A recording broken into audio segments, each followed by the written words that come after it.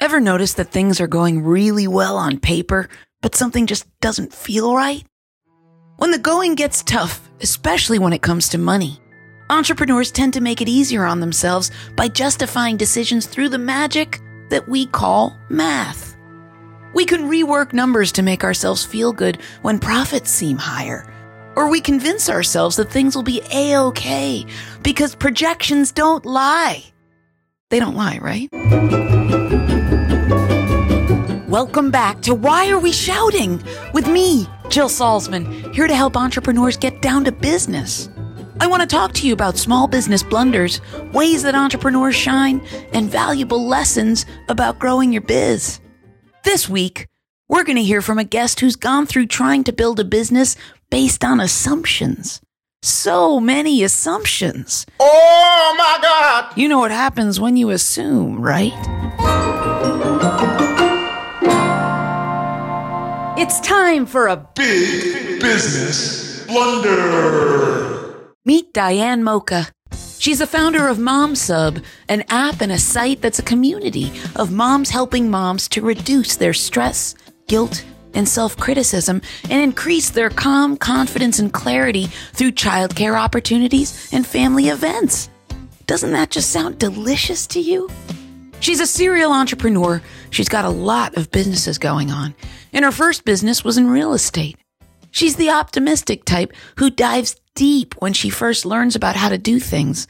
And boy, did she dive real deep on this one. One of the biggest blunders I made was to think that money on paper is the same as money that you'll really earn.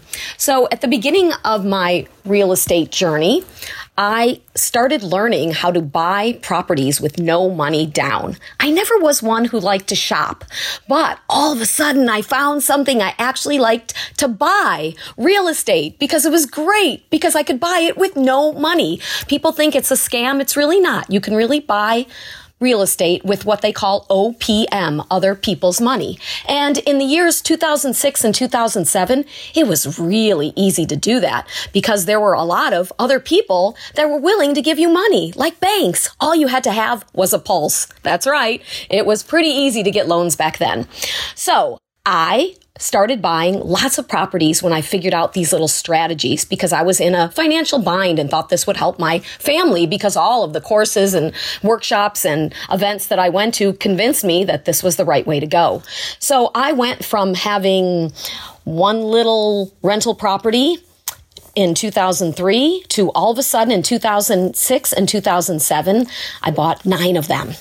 And one in particular I was so excited about because it was everything that the mentors said that you should be looking for. It was appraised at $230,000 and we were buying it for $160,000. It was actually 2 properties, a 4-unit apartment building and a single family home. Normally, these 2 properties would be on 2 separate pins. And at the time of the closing, we had to separate them into 2 separate pins. And they actually had shared well and sewer that we got the seller to pay to separate. All kinds of wonderful things that all of the mentors say you should do. And on paper, the appraisal said that we would make $650 per month for these apartments. And that seems pretty reasonable, right? That's $2,600 for the entire building. And our mortgage payment was only going to be $1,400. Finally, I was going to have an extra $1,000 or more a month to help pay our bills. What a relief on paper. But the reality was that this particular apartment building was in a very challenging part of town, the east side of Joliet, which is difficult to find tenants, especially good tenants. Unfortunately, people are very concerned about living in a neighborhood where there's blight and they don't feel safe. I, on the other hand, thought, I don't want to prejudge the people in the area. And I wasn't really thinking of the number one real estate lesson, which is location, location, location. And I didn't know a lot back then about really screening tenants who were going into apartments. These were much more transient people. They were all on the verge of homelessness. They were one paycheck away from homelessness. And that basically meant that they were all one broken down car away from causing a nightmare in my life. You live and you learn. So many of us, myself included, talk about learning things on the fly. Entrepreneurs amass lots of tips and tricks and advice from mentors, and then we whittle it all down into an understanding for ourselves. But there are holes like these that we fall into. Some holes are just a lot bigger than other holes. Sometimes these holes are also there, but we don't see them for a really long time. I'm talking weeks, or sometimes years. After 5 years, I finally realized that that building was never going to make $2,600 a month. It never, ever made money.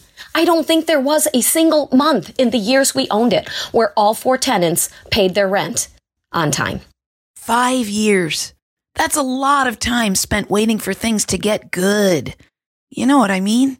Those pep talks you give yourself, or the avoidance that we do to make the bad disappear and the good placed just beyond an invisible horizon. We're pretty practiced at it, and it's a helpful tool in a lot of situations. But if the reality of the situation and the gravity of the situation hits us way, way after the time that in hindsight we wished it did, well, these are the reasons we talk about it and pass along those do-nots to fellow entrepreneurs. So the blunder that I made was in believing the numbers on paper, believing everything that the gurus told me about what, buying low and collecting rents and screening. I did everything. I followed all the rules. You can really follow all the rules and still fail. And this was one of the lessons that was very hard for me to come by. And my real estate mentor taught me that you have to know when to quit a loser. I don't like to quit. I'm one of those persistent people that digs in and never gives up. I gave up. I gave up on that property. Well, after the market crash, I pretty much had to, because the $230,000 appraisal, well, after the market crashed, that building was worth about $70,000. Yikes! So many gems that bear repeating. As Diane says, you can really follow all of the rules and still fail. Yes, you can. That's why, no matter what mentor or guru or guide or coach or consultant or expert or leader or professional or experienced person you listen to, there's that grain of salt you always have to remember to add to the mix. It's tiny, but it's important. And how hard is it to walk away from something you've tried and tried and tried to make happen? So hard. We all know it. But no one feels it as hard as the person walking away. We all feel you on this one, Diane. So, what happened in the end? Thankfully, I got the mortgage company to agree to take a deed in lieu because I was not going to sell and have to come to the closing table with money. But I never made money on it. And I didn't quit my real estate endeavors, even though they are very challenging and I still make lots of mistakes every day. But I certainly learned that no matter how good the numbers look on paper, they might not ever become reality.